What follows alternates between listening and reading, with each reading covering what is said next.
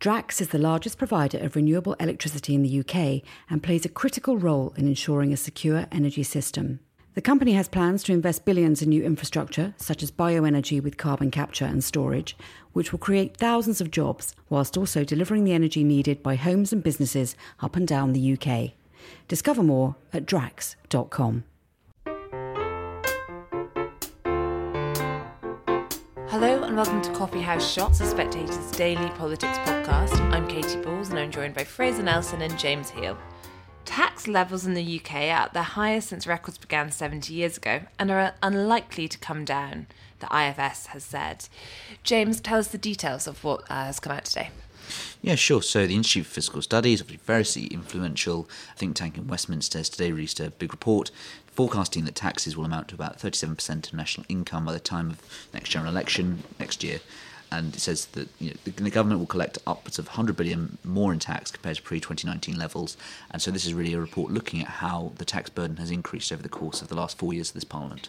Fraser, is it much of a surprise? We've known the tax burden is high. We've known that we often hear about, Tories saying we have to cut the size of the state, but then get rebellions of whenever, a Prime Minister or a Minister tries to do that. Well, there are two sorts of people out there. There are those who read the Spectator's Data Hub and therefore will not be surprised at this, because all of these figures are there every single day. The two types of people in the country, those who read the Data Hub and those who don't. Yeah. Those who don't are more prone to be surprised when it emerges that so much of these narratives are nonsense, or when the obvious is stated in a headline-grabbing way. Now, the great thing about the Data Hub, of course, is it makes you less dependent on spin from overexcited journalists. It gives you an overview of what is happening. You can see, look at the Data Hub, we had it for months, that the tax burden is going to be the highest since 1946, when Britain was emerging from a post-war economy. Now, that's been on our Data Hub for months. The IFS is simply pointing this out, and it's been written up today as if it's a big news story. Not to Spectator subscribers, it won't be, because our Data Hub tells you everything. And of course, James, this is being released on the eve of Tory party conference, where we already know probably one of the themes on the fringes will be tax cuts. Do you think we're going to see another push for this if we think about things such as a growth rally, which will have Liz Truss at it? Yeah, I certainly do. I think that taxes is one of those issues where there's been Conservative frustrations for years now under Boris Johnson. Obviously, with the 2021 tax rises he agreed to in terms of national insurance and corporation tax. And I think that ahead of the autumn statement and then the spring budget, the likely budget next spring, we're going to see more of these calls because I think that Conservatives do feel the sense of, well, why aren't we getting, first of all, any kind of Conservative sense of this government, after 13 years in power, taxes are at the highest level since the war. And also I think people think that, we need to release some kind of feel-good factor into the economy. And so I think that it will be a pressure Jeremy Hunt will face it, though, of course, he's weathered it thus far. And Fraser, just on that, we have had a pandemic. We've also, we have a war on the continent. So in a way, would you really expect this to be the time of a slimmed down state or low taxes? Don't these factors point to the fact that you would have high taxes at the moment?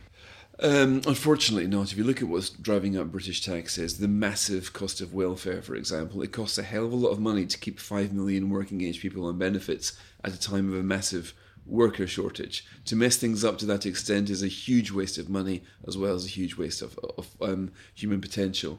Then Britain is unusually exposed to high interest rates. Something like a quarter of our national debt is inflation linked. So when the rates go up, we spend a lot more money. So and then, of course, you've got the triple lock pension, pushing up our pension costs faster than those of other countries. So we have got various factors which have exposed your average taxpayer to far greater cost of the rising cost of government. Those rising costs are to a horribly large extent connected to decisions that have been made by Conservative chancellors over the years. Now, Rishi Sunak says he's going to do welfare reform, but not at a pace that's going to make a meaningful difference. He's going to protect the treble lock in pensions, so I can't see any change there. So these factors, which do leave Britain, the British economy, weighed down by the massive cost of government, don't seem to be lifted anytime soon. And that's why even when you look at today's revised economic figures, then yes, it does seem as if there was a faster recovery in 2021 and 2022, but the economy isn't moving this year really, it's not really moving next year, And none of these upward revisions are really changing the fact that the economy is moving nowhere fast and the cost of living crisis is biting ever harder. And James, we often hear about the war on motorists, and it seems that Rishi Sunak wants to be on the other side of this. So what are we now expecting from him in terms of new measures that could come out at conference? So this is following the net zero statement he made a few weeks ago. There's reports today in some of the press that Rishi Sunak is planning to stop councils imposing 20 miles per hour roads. Obviously, this comes over the back of a lot of change in the Conservative policies from 2020 at the beginning of the pandemic in low traffic neighbourhoods. And now clearly, I think Rishi Sunak has decided to embrace the side of motorists and to be seen as standing up for the little guy, white van man, etc., playing into all those narratives, reframe it as being on the other side of ordinary voters. Fraser, is this a decision for the Prime Minister to make? Well, this is where devolution has its limits. I mean, lots of councils can impose 20-mile-an-hour zones. They're very popular with residents. Not so popular with motorists, especially ones who get sent to speed awareness courses if they get caught doing 22 miles an hour in a 20-mile-an-hour zone. Now, we can see spreads of this. We can see these zones being expanded in quite an alarming way. And I think this is a classic example of where central government thinks, look, this is unnecessary. You're just pandering to residents. There's the benefit of cutting to 20 miles an hour from 30 doesn't really weigh up against the economic benefit of allowing traffic to sustain through a country at a reasonable clip.